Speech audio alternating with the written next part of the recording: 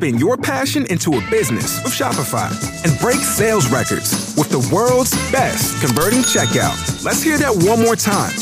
The world's best converting checkout. Shopify's legendary checkout makes it easier for customers to shop on your website, across social media, and everywhere in between. Now that's music to your ears. Any way you spin it, you can be a smash hit with Shopify. Start your $1 a month trial today at shopify.com/records. The Major Spoilers podcast covers news, reviews, and of course spoilers, and goes into details about the topics discussed. So if you haven't read, listened, or watched the items we talk about, you might want to come back later. I'm Matthew. I'm Rodrigo. And I'm Steven, and you're listening to the Major Spoilers podcast, the podcast for pop culture and comic fans. In this issue, our annual Asterix review returns, and the future holds both secrets and lies. Ooh. Plus, there's more shakeups at Disney. Cthulhu rests at Relach, and the powers of the elders empower Billy Batson once more. So sit back, relax, wait for your turkey to thaw, because the Major Spoilers podcast is on the air. Welcome to issue 1003 of the Major Spoilers podcast. If you're still waiting for your turkey to thaw, you're too late. You should have thawed your turkey last week so you could spend 3 days brining it before you cook it. Do not put that thing in the deep fryer. If your turkey's frozen, do not put it in the deep fryer. No. And if it's still frozen, by the time you're listening to this, you ain't going to make it to Thanksgiving. Grown-ups don't brine. Grown-ups just throw it in the oven. Podcast at majorspoilers.com, everybody. Put it in the subject line. Matthew is so wrong again. I've been smoking my turkey for the last week. You've been smoking something. Smoking turkey. The hardest part about smoking turkey is keeping your papers dry. But you go filtered or unfiltered? You do it outside? You can't do unfiltered turkey. I mean, turkey's like a thing. Yeah, well, I mean, it's next to the garage. It's not in the house because you can't smoke in a house. Sure. We have a no smoking house. Anyway, let's do some news. All right. Okay. Let's see. In a surprise move, the board of directors at Disney fired CEO Bob Chapek. Is it Chapek? Yep. And replaced him with former Disney CEO Bob Iger, who stepped down in 2021. Online sources state Chapek was fired without cause, but a look at the third quarter earnings seems to be the cause, or implies there's a cause. Iger is now under a 2-year contract with Disney, $1 million base salary with an annual bonus of up to $1 million, and an incentive award system in place with a target range of $25 million. For those of you paying attention, Iger is on track to earn $27 million over the next year. Don't feel too outraged, though. He's actually taking a pay cut from his $46 million he earned in 2021 before leaving. Since the announcement on Sunday, Iger has already announced a restructuring of Disney. Yeah, he's already let one person go. So here's the thing. And it was Bob Chapek. Well, okay, so two people. So Iger didn't let Chapek go. Yeah, the board of directors let him go. But it was, I think it's one of their music guys that he let go Monday, I believe, is when he was let go. So here's the thing. A lot of people are like, yay, Iger is back. Boo, Bob Chapek, because he's the one that really mishandled the Black Widow thing and blamed her for the whole thing of asking for more money with that streaming release back in 2020. He's responsible for all the parks being shut down and the increased prices. Bob Chapek is responsible for Disney not taking a stand on the Don't Say Gay bill. There was one other thing that he really stumbled upon. Oh, just recently, I think within the last couple of months, he went out and said that adults don't watch animated movies. And so a lot of people are like, boo, this guy. Bob Chapek's been there since 1974. And he was the head of the parks systems. And so, I think he did a lot of missteps, and there may be some third quarter streaming earning reports that are lower than expected. And he was starting to divert some money away from other areas to service other areas. And that's what may have caused the finance officer to step up to the board and say, hey, you guys need to pay attention to this stuff. On the other hand, picture, if you will, it's 2020. And you are sitting there as the CEO of Disney, and you see a pandemic is about to approach and shut everything down. Well, this seems like a good time for me to exit and throw somebody else under the bus of all things that are going to be bad that happens to our organization during COVID, and then come back in as soon as basically COVID's not over, but the big hump of COVID and everything as it affects the Disney enterprises is over, and says, yes, I will return for $27 million a year. Seems very cold indeed. I'm not sure that everyone should hail Bob Iger's return as this great thing, because he was first off the ship when he saw the COVID thing about to really damage Disney income during that time. So that's my opinion on it. Yeah, if you haven't, I strongly recommend, if you like such things, to watch Defunctland's Fast Pass documentary. Yes. The documentary on Fast Pass. That's all Chapek. If you want to see the Eisner Chapek Iger show, it's gonna be you're gonna find it there. And what's fascinating about this is they build a Fast Pass system and tell you how Fast Pass works without telling you that they're talking about Disney the entire time. And the thing is that this documentary, it's by a guy, is like over an hour long. Yeah, talking about statistics and building models for getting people onto and off of rides. And Defunctland has really, it's Kevin Perjurer has really increased his operation. I think he's had a couple of successful Kickstarters, plus a Patreon. I started because I got called away for another reason. His documentary, which is it seems to be at least an hour of 30 minutes of where the Disney Channel theme comes from, like that, like dun dun dun dun. And he goes into a whole investigation of it. I haven't had a chance to sit down to watch it, but I'm weirdly very excited about it because the Fast Pass documentary was like so eye-opening. Yeah, if you haven't watched, if that's the only Defunctland doc you've watched, Rodrigo, you should go back and watch all the rest. No, I've seen a lot of the other ones. Yeah, because it's really good stuff. And yes, if you kind of want to know where all this mess happened, that gives you a lot of clues. But prior to shutdown, Chapek was hailed as this great purveyor of all things theme park, and was really just highly praised for everything he does. And then, man, soon as COVID steps in, people just start pooping all over him left and right. Now, granted, he did some things and didn't do some things and said some things publicly that he probably shouldn't have, but I don't know. Yeah. All right, let's see what else we got. Things are getting colder, and you can wear your love for all things Star Wars on your sleeve and your back and your head, as clothing company Columbia is set to release a series of parka, jackets, pullovers, and hats based on the Star Wars universe. For example, the Republic parka is inspired by the adventures of Obi-Wan and Anakin Skywalker on the ice planet of Ortu Plutonia. It features a Clone Wars themed colors and insignia on the breast, which looks pretty cool. There's also, and I'm really jealous about this because I think women have much better clothing than men. There's an Ahsoka Tano jacket that includes the points on the hood that simulates Ahsoka's montrals, and it looks really cool. It's got her themed colors, and it's cut in the way that her Jedi robe works. It looks really neat. However, these are limited edition items. They go on sale December 12th, 2022, and will probably sell out fast and probably cost you an arm and a leg, or at least an arm if you go to the cantina. So there you go. Well, it ain't Star Wars till somebody loses an arm. Yep.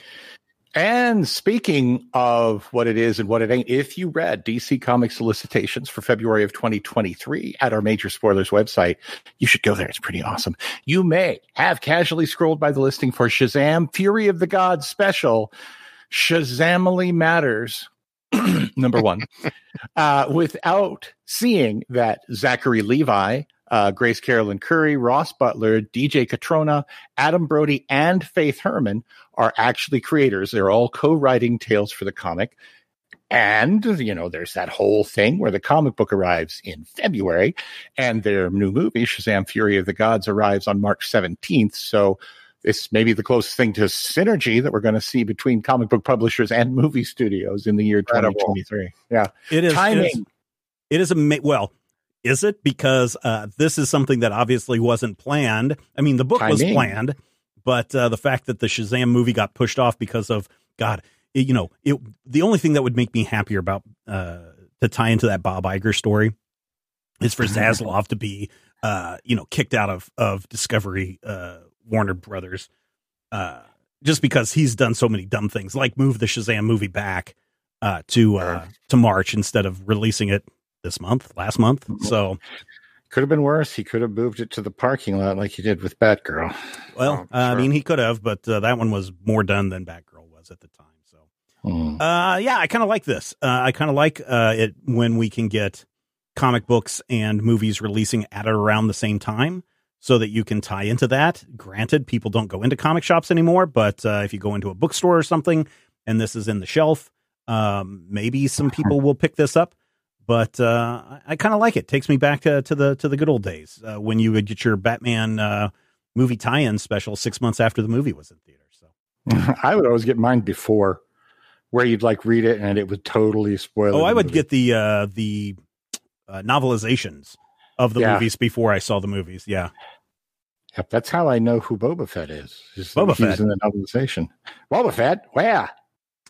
Listeners, you can join the conversation about these stories and more over in our Discord.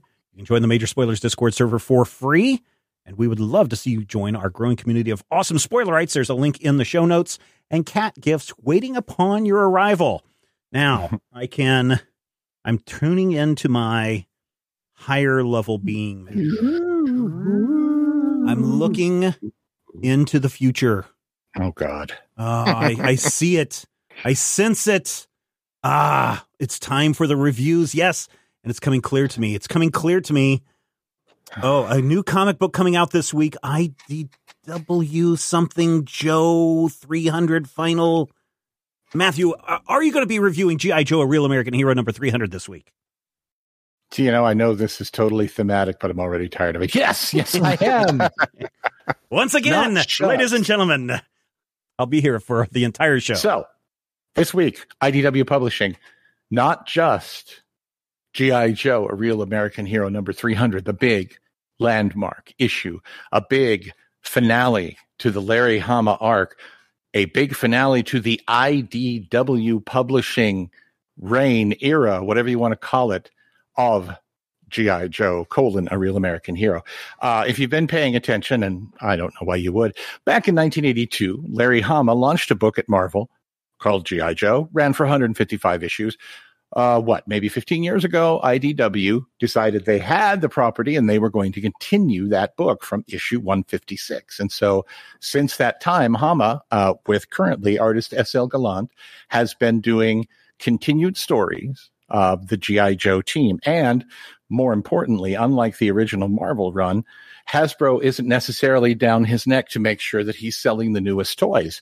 And so he's done some really crazy stuff, just absolutely over the top. This is part 5 of a 5-issue arc. This is literally the end. ... Or is it ? Well, that's the thing that I have questions about is who's going to get the property next. Is it going to be Marvel?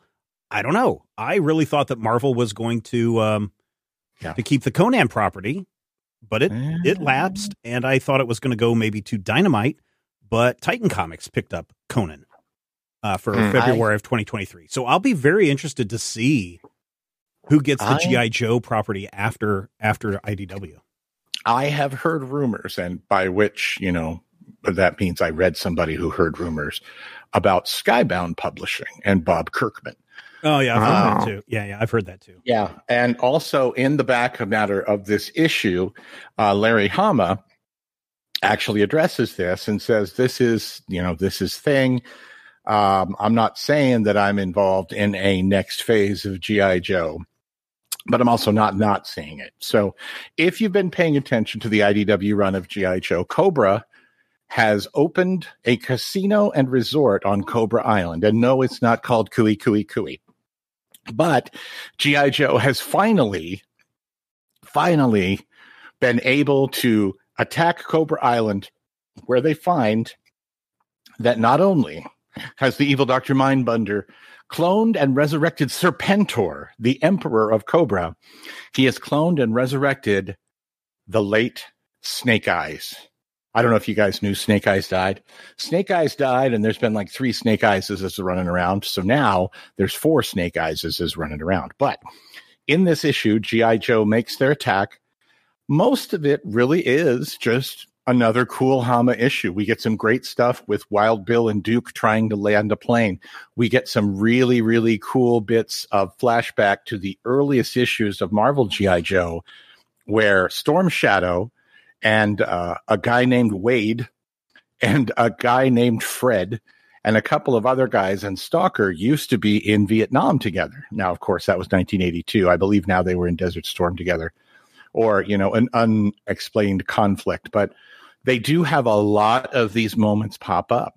We have robots and we have Snake Eyes and we have a ninja, and we have a moment that's beautiful where Serpentor is like, look, Snake Eyes is completely and utterly devoted to the cause of Cobra.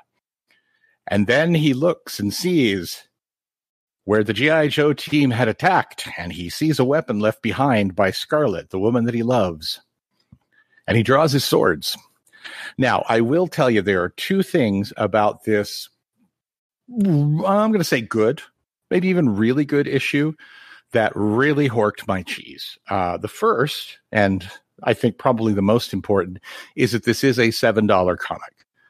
And a $7 comic should, to me, have like twice as much material in it. This is $7 for 48 pages. So it's basically a little over double-sized. And more importantly, a lot of the actual issue is kind of back matter stuff.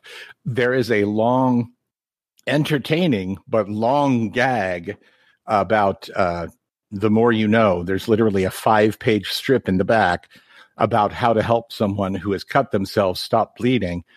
More importantly, it actually literally has information on how to stop someone bleeding from the Committee on Trauma. That is official, actual PSA material, which just cracks me up. And of course, we are coming up on the 40th anniversary of G.I. Joe. So there's some stuff coming down the pike, but also the way this is solicited as the end and part 5 and offering closure is maybe not so much what you get in the book. I don't want to spoil that for anybody, because I feel like even with frustrations regarding that, I feel like this is a solid enough read that especially if you love G.I. Joe, if you're, somebody who's been reading G.I. Joe since you were 12, like I am, definitely this is a book you'll want to check out. I do feel like it is a little bit pricey. And I also kind of feel like maybe the package that we get isn't exactly the package that the solicitation seemed to promise. Again, those are both issues that are kind of out of the control of the story. The story itself is quite good. Gallant's art is quite good. I'm going to go with 3 slices of meatloaf for G.I. Joe, A Real American Hero. Well above average. Definitely a book you want to look into, especially if you ever wanted to see Short Fuse nearly cut off his finger peeling potatoes. What I'm really surprised is that we don't know who has landed this next. Now, maybe there was some agreement that no one would announce until after issue 300 has come out.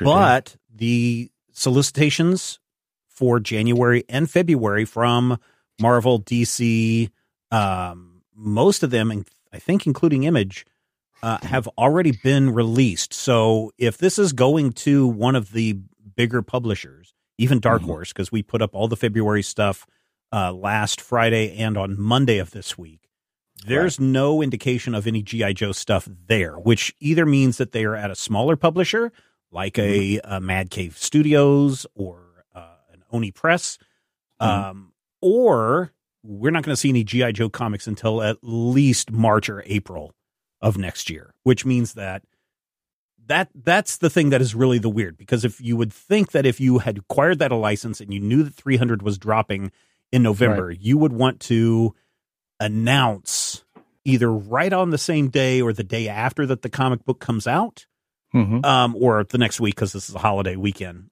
and that you would want to have those solicitations, the new issues dropping in January. So people only have like 1 month of no G.I. Joe stuff.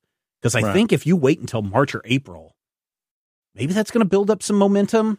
But I also think that there may be a lot of people that are just like, no, G.I. Joe's over, and not pay attention to where the next stuff is coming. So that's Can really I weird. put on my Steven hat for a second? My tinfoil hat? I don't wear tinfoil hats. You do too. No, never. Here's the thing. Never. He lets the vibrations just pass through him. Yeah. That is how he can tell what the future is. I would like to take on the Steven Futurist role for just a second. And I want to do it in such a way that it's still Matthew. So I'm going to ask you an important question. Do you guys remember when Skybound and Bob Kirkman suddenly ended The Walking Dead after having already solicited issues that came out after the last issue? Oh. Do you guys remember when to surprise people? Yeah. Kirkman's has done that before. Kirkman loves to do that. I want to say one of his series was a surprise launch, and it may have been. I can't remember now. He did a couple of them. So just boom, here's this book. Yeah, so he did that with the Dragon one. Sam Neill and Kirkman do the Firepower. Yeah, that was one that did that. And then the last episode of the last issue of Walking Dead was done that way. And yeah, I mean, so he does that. That's not a huge surprise. But what if you're Bob Kirkman? You have all the money in the world from The Walking Dead, and you are just going to surprise launch G.I. Joe in January of 2023, and you're going to send every single returnable copies equal to the amount of their biggest. I would, if I were going to do it, I would make it a December instead of January release. I'm just saying, and you just send them. I can see that. I mean, that is and they're returnable, and everybody says, that is a very legitimate possibility, Matthew. Congratulations on channeling Steven's futurisms. Yeah. In the year 3000. No. It would if you have to wait until the year 3000. Nobody's going to be reading G.I. Joe. Anyway, no. Anyway. They'll be reading. It will be Space G.I. Joe. It will be Teenage Mutant Zombie Cyborg Snake. Out this week from Ablaze Publishing is Lovecraft, Unknown Kadath #3. This is the continuing adaptation of the Dream Quest of Unknown Kadath by H.P. Lovecraft. This is adapted by Florentino Flores with art by Guillermo Sena. I reviewed the first issue of this on the Major Spoilers podcast a couple of months ago, and I was very troubled by it.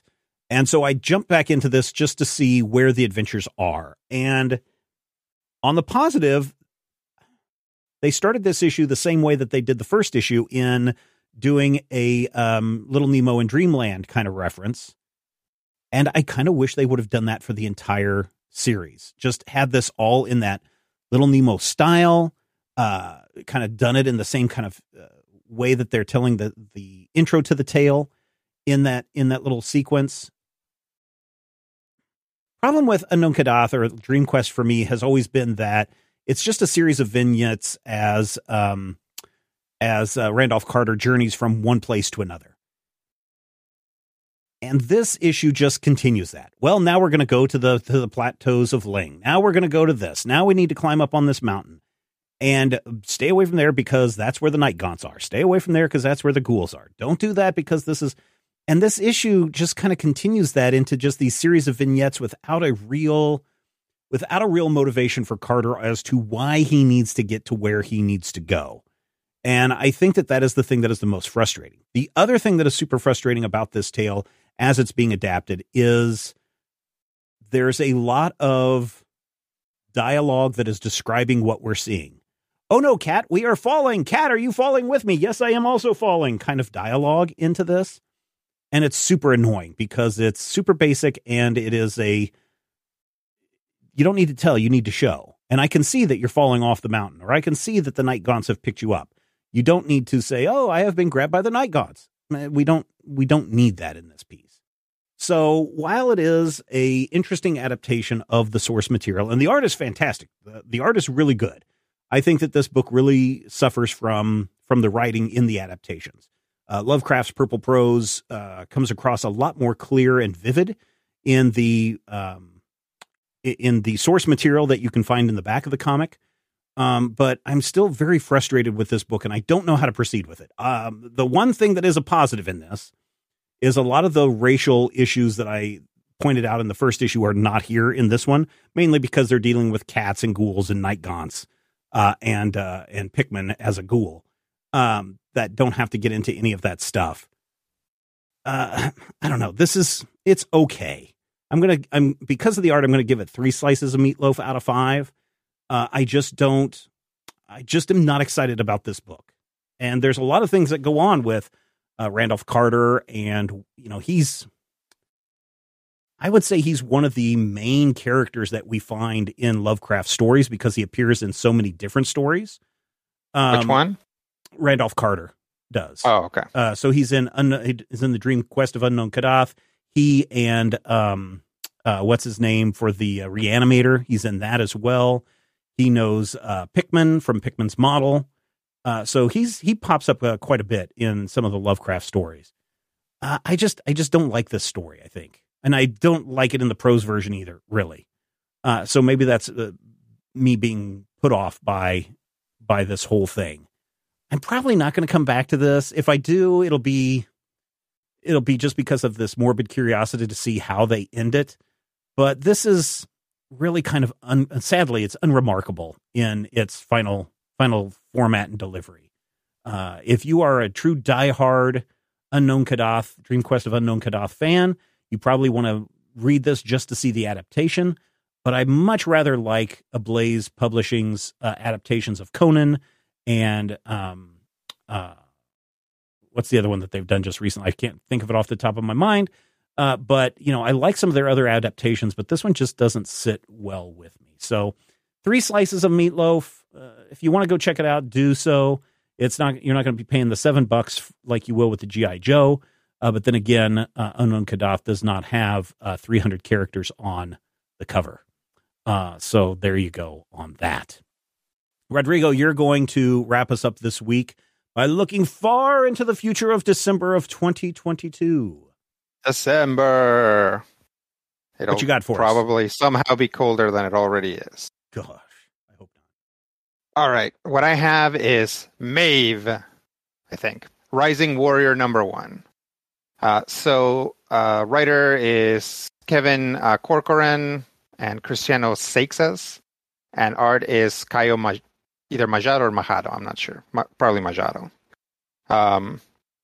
This is a retelling of the story of Maeve, who is a Irish folk hero, a queen and a powerful warrior, and a super cool character who one of her things is like being very promiscuous. So I'm interested to see if they're gonna include that here. It kind of doesn't look like that at this stage, because this is like a very like Batman Begins kind of situation where this is like very early in her life. I personally don't know that much about Maeve because she's like, she's an Ulster Cycle character, and I'm just way more into like Mythic Cycle characters, but what are you going to do? So this story has Maeve as a very young person going on kind of her first hunt as part of the traditions of her people. It's a little confusing because if you see the cover, that's what Maeve looks like in the book. She's blonde, is wearing a big fur cloak, and has armor that like glistens and shines. It looks golden or maybe bronzy. She's, once you get into the book, she's like a full head taller than the next tallest like kid that she's with. And none of the other kids except for maybe one is dressed as like armored up and lavishly as she is.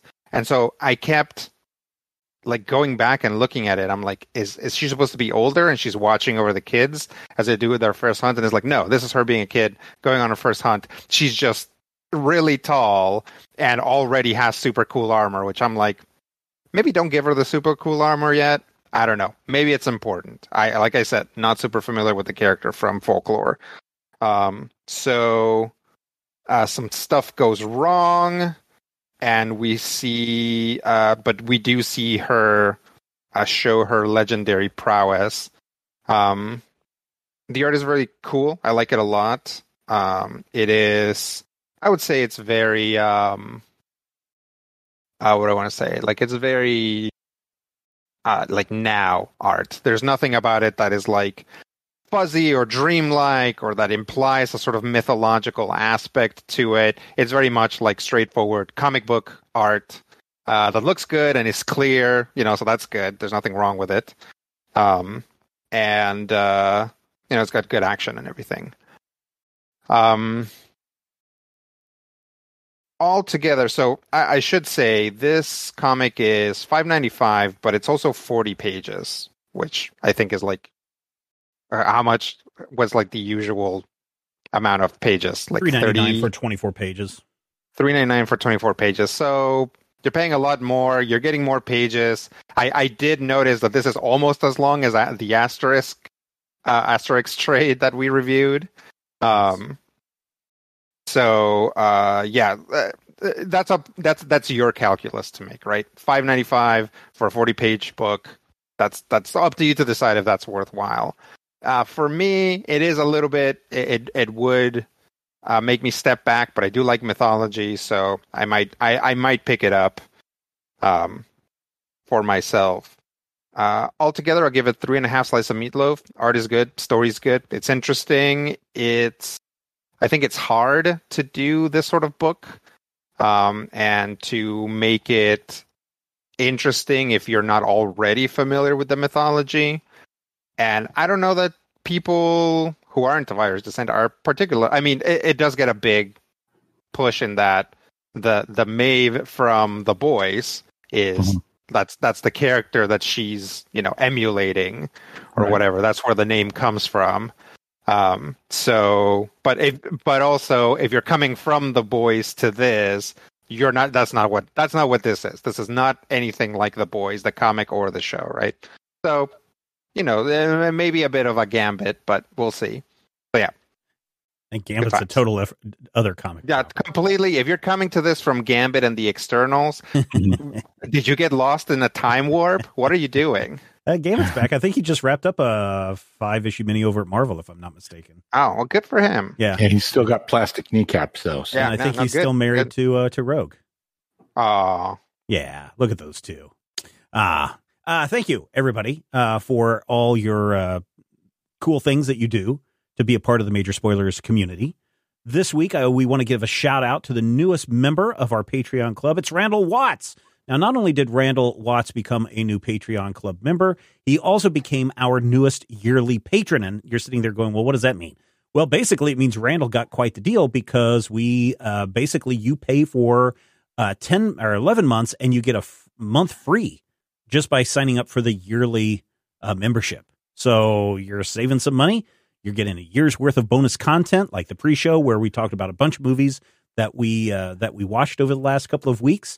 So you can go in and get that. You can get access to Critical Hit a week early, original art, and a whole lot more. And best of all, we are waiting to give you a shout out on the show, just like we did to Randall Watts. All you need to do is join us over at patreon.com/major spoilers. That site again, patreon.com/major spoilers. All right. What am I? It's like a cloudy something is. Oh, it's becoming clearer to me now. Yes, yes. It is that time of. Oh, yes. Asterix, Obelix, Get-A-Fix, geriatrics, vital statistics. Yeah. Oh, Dogmatics. yes, Dogmatics. Yes, it's also clear. It is time to once again talk about Asterix and Obelix. It's our yearly look into the adventures of the Gauls. And this year, they're going up against a soothsayer, fortune teller. Yes. Asterix and the Soothsayer is the book that we are looking at this year. This is only the 19th volume of the Asterix and Obelix series. I thought we were much further along because I thought it was like, we've got like 6 or more years of this and we're done. No, this goes on to like 50 volumes. So we're around for quite a while with these two. So much Uderzo left. Is he the one? I gotta go and look and see. There's a lot of Uderzo left. There's about 6 years of Goscinny left. Yeah, that's yeah. Oh, I see. Yeah. Okay, so in this one, it is a vast and mighty storm, and everyone in the village is very worried that the gods are angry, especially Thor. And then out of the thunderstorm comes a soothsayer who is there and saying, I knew I would stumble upon this village, and I knew that you fine people would give me food and shelter in this storm. And they're like, is the storm going to last? And he's like, let me see. Yes, the storm is going to clear. And of course, then the storm does clear, and everyone thinks he's great, except for Asterix. And the soothsayer wanders out and basically does that whole shtick for the rest of the issue, as everybody in the village falls under this idea of people who can tell the future and tell your fortune. And he's making grand predictions, and in some cases he's not making stuff that is pretty obvious in many cases, like the rain's going to stop, or that this centurion is going to be promoted at some point. So those kinds of things are going on. And of course, then the Romans do get involved because they're supposed to kill any soothsayer, but this one seems to be a real soothsayer and not a fake soothsayer, and hilarity ensues throughout this piece. Or something. So here's the thing. In our previous last couple of years that we have been doing this, it has always been Asterix in Spain, Asterix in Italy, Asterix in, wherever, Londinium. Right. Yeah. And it's just been kind of let's go to these different countries and make jokes about the culture or make jokes about the thing, and really just kind of string along these little gimmicky bits into this whole cultural travelogue of the world. Right. But this one feels like we're actually getting a story. Yeah. And I rather like that. I don't know what you guys thought, but I rather liked it. I do like the fact that we stayed at home in the Gauls village or around, I guess. I mean, they do move, because why not? But yeah, I feel like this is another one in the parlance of the 80s. This feels like the bottle episode that we've gotten to the end of the season, and now we have to kind of, fill out with something. And awesome, because a lot of times those bottle episodes end up being creatively different and weird, and especially after last year with the Caesar storyline. What was that? The Laurel Wreath. Mm-hmm. I feel like this feels more like a story about Asterix, whereas the other one is a story featuring Asterix. If that makes sense. Yeah, no, you're right. Yeah. This run, and the thing that really gets to me is I had not even put some of these things together, because again, we've been reading this once a year for like 10 years. And so, the relationship of Vital Statistics and his wife in the early half of this book is like front and center, to the point where we actually have Obelix giggling about her silly nickname for him. And I feel like it's really nice to see that look into their life, and to see what these people are like when there isn't, something going on, or when their warrior leader, tiny guy, has to go off to like East Hill. It's really nice to have that back at home storyline, even though Caesar's in this again. Caesar's not in this one, is he? No, he's not. only in there for a cameo. It's his. It's one of his like enforcers. Oh no, there's a brief parentheses. There's a parentheses moment where they're talking about soothsayers, and there's a soothsayer that says, Brutus, as long as you and Caesar stay close to one another, nothing bad shall ever happen. Yeah, there's that one panel reference in there, but yeah, there's a centurion who sends word back to Rome that when the Gauls, so they convince the soothsayer to go into the village and tell to the Gauls that there's bad air there and they need to evacuate. And once they evacuate, the Romans come in and take over the village.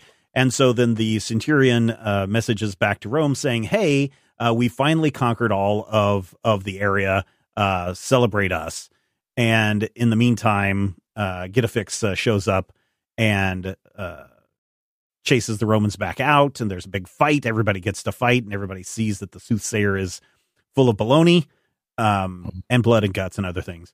Right. And then by the time the guy from Rome shows up, and he's like, "Wait, I thought you said you occupied everything. This is not it." He gets demoted, and that kind of stuff. But yeah, it's I just like the fact that this is a story that's self-contained where it's at, and the art is good as it always is. I like that the location isn't playing the big part, and I like maybe a little bit of the meta commentary. Well, not meta commentary, but just the commentary on people who are willing to believe, tarot or fortune tellers, that kind of stuff. I think is really kind of cool to kind of address that in this sense and see how easy it is for someone to sit there and predict what's going to happen and convince others to do his bidding. Little cold reading. Yeah, cold reading works all the time, Matthew. I knew you were going to say that. Rodrigo, what did you think about this? What did you think about this? I thought, well, first off, I think it's amazing how you just know what Matthew's going to say, but I know, also, right? Yeah. I thought that it was good. Yeah, good. See, yeah, I knew you were going to say you thought it was good. No, I did enjoy it a lot because, precisely because of that, because it's a little story about, it's like a little comedy of errors, right? Mm-hmm. You have the Gauls, the soothsayer, and the Romans, and the soothsayer keeps going back and forth and just kind of getting himself into more and more trouble with the Romans as he goes. And no matter what he does, because, if he proves himself to be bad at it, there are repercussions. If he proves himself to be good at it, there are repercussions. And all the while, Asterix is sort of, and Obelix and Getafix are sort of their own faction in this comedy that are trying to execute their own motivation for doing things, and in the process causing a lot of mayhem. But yeah, it feels like a smaller story, right? It's like Asterix isn't going up against a famous head of state. Mm-hmm. He's just kind of trying to protect his Cleopatra. Right, he's just trying to protect his village and trying to let everybody know that soothsayers are not to be trusted. Mm-hmm. But everybody is so scared that even though I feel like a lot of them pretty much come out and say oh, I don't believe in this stuff. But the moment that the soothsayers around, they can't help themselves, right? It's what if it's true? Right. What if I could actually have information about the future? And it's it's all very believable because this sort of thing still happens today. Yeah. The art is always good. It goes from the cartoonish. Well, it's always cartoonish in people's exaggerations, but there's times where it's we've got to draw a beautiful woman, so we're going to make her extra beautiful, and then we're going to draw an ugly old man, and we're going to make him extra ugly and old. Ugly. Yeah. Content warning: there is a black person in this. Yes, and they are not drawn in any sort of flattering or sensitive way. No. And I'm pretty sure that's how it is in all of the Asterix books. Yeah. Which is, an unfortunate side effect of it really is. And that's the thing is it's not like this character is a terrible, their actions or speech or whatever is not a terrible caricature. It really isn't. This character didn't have to look like this. Their place in the story is actually kind of funny because there's someone who previously dealt with a soothsayer and has been kind of screwed over by it, and it's a brick joke. It starts at the beginning, you hear about them, and then they show up at the end again. But unfortunately, they look terrible. Very racial stereotypes for the time period. So the other thing that, well, and I guess I didn't notice it as much as I have in other bits. This was serialized in several issues of, I think it was a weekly magazine. And this, in other times when we've done 2000 AD or something like that, you can kind of feel where the issue breaks are. When we did Roy of the Rovers, it's oh yeah, these 2 pages were the 2 pages that you got in the magazine. Right. This one, I think they did a really good job of making it flow without having the odd moments where the first panel of the next issue is kind of repeating what you just saw in the last panel. And so I like that a lot too, that it just flows very smoothly from the serialized form into the collected form.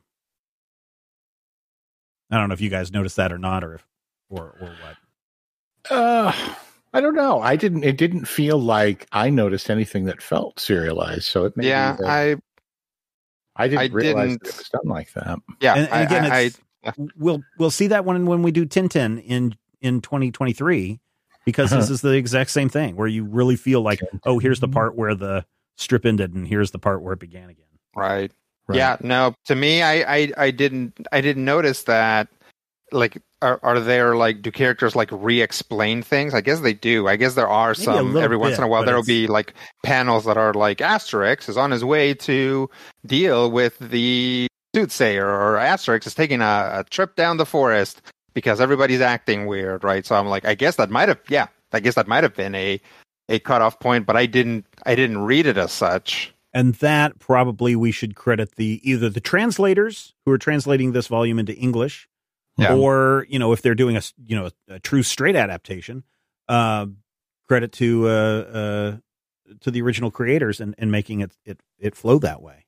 So the fact that the puns that they're making work in English makes me think that we've got a pretty, they work very hard translation, but they've got a translator who's, trying really hard to make these things work. Yeah. So somebody's really working hard to make this happen, which is good because it's a comedy, right? Like you have to translate comedies almost completely, right? Because linguistic humor often doesn't translate. Well, and that's the other thing that I kind of like. I mean, beyond everybody's names that have been around since, issue 1, right. There was not a whole lot of punniness like we see in other volumes as well, right? So it's like if they're trying to make fun of Italians and pizza or something, everybody's got some kind of a crazy Italian punny name attached to them. But this one doesn't really go in for the groany dad jokey kind of slapsticky stuff that you normally see. This was a very different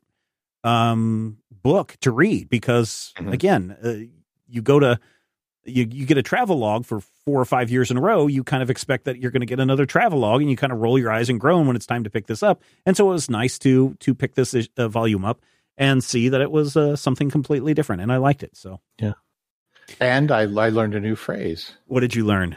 Anybody who messes with me or my dog is going to get a biff up the hooter. Yeah, I knew you were going to say that. Yeah, I'm sure you did. Here's the thing: there have been a lot of different adaptations of this book over the years in English. Different people have taken a crack at translating. Currently, the company that is distributing the book in the United States is Papercutz, which was just recently acquired by Mad Cave Studios. So if you're going to get it, look for the Papercutz editions. I think they do a really good job. I've got a 50th anniversary book and a couple of others that I've gotten from them, specifically Asterix and Obelix books. They also do the Smurfs books here in the United States, and they do a really good job of their collections. I've put a link in the show notes if anybody wants to pick up the Papercutz version of this. It's actually got 2 or 3 volumes in one collection. So Asterix and the Soothsayer is the first one, and then volumes 20 and 21, I think, are the other 2 that come in the collection. So that may be a way to pick up these books, because this was also a very short read, which I was, or at least it didn't feel like, as you mentioned, Rodrigo, it didn't feel like it was a slog to get through. Yeah. So what is your final thought, Rodrigo? I enjoyed it. They're working very hard to make the linguistic stuff work, the jokes work. And this is just like a cute little story. There's some recurring jokes, which are funny, like the Centurion being like, so do I throw it? So I'm throwing this guy in jail, kind of a thing. Yeah. Every time they switch, whether they believe that the Soothsayer is for real or not. It's this is actually probably the most fun I've had with an Asterix book since I don't remember when. The last couple have been a little bit more of a chore to get through, but this one, very quick, very fun, very fast, good times. Yeah, I also enjoyed this very much. Like I said, if you're going to get Those Papercutz collections. I like those a lot. Some of them are hardbound collections. So, they're going to sit on the shelf. They're great for kids so they don't get ripped up easily.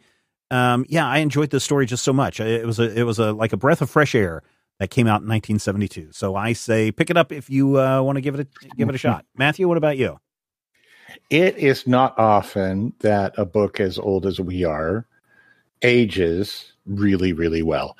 This one, there are 3 or 4 points and we have pointed them out. I think all of the ones that really got me and went, 1972.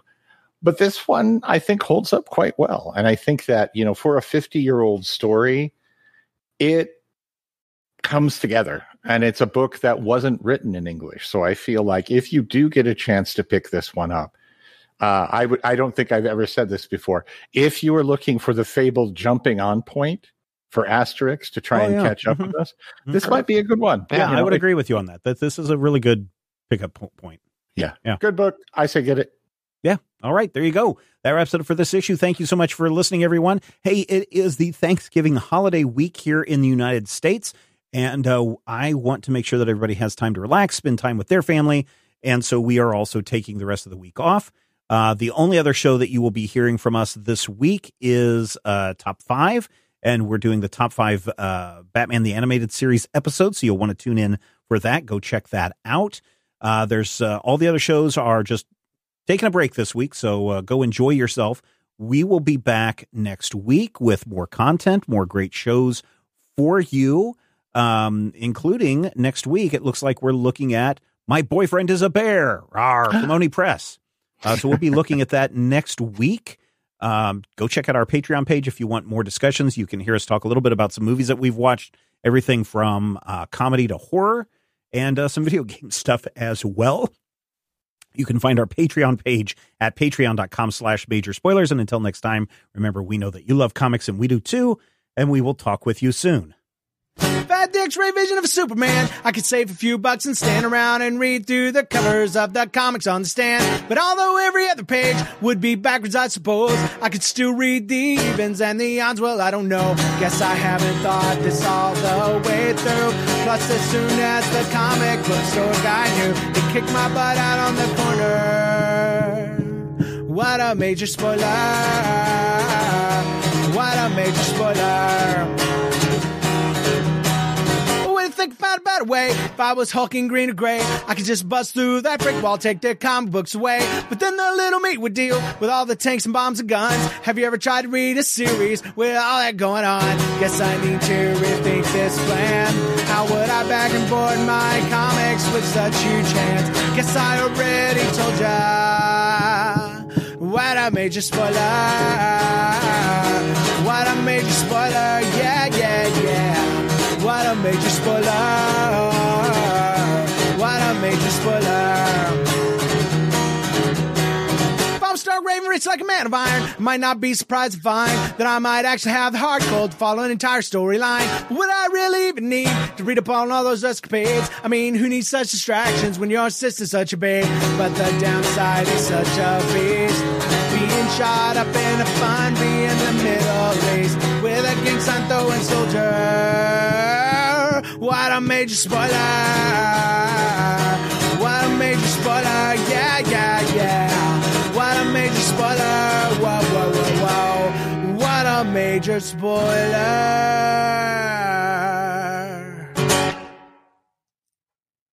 This podcast is copyright 2022 by Major Spoilers Entertainment, LLC.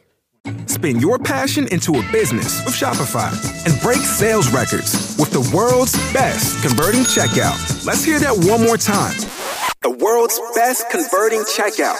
Shopify's legendary checkout makes it easier for customers to shop on your website, across social media, and everywhere in between. Now that's music to your ears. Any way you spin it, you can be a smash hit with Shopify. Start your $1 a month trial today at shopify.com/records.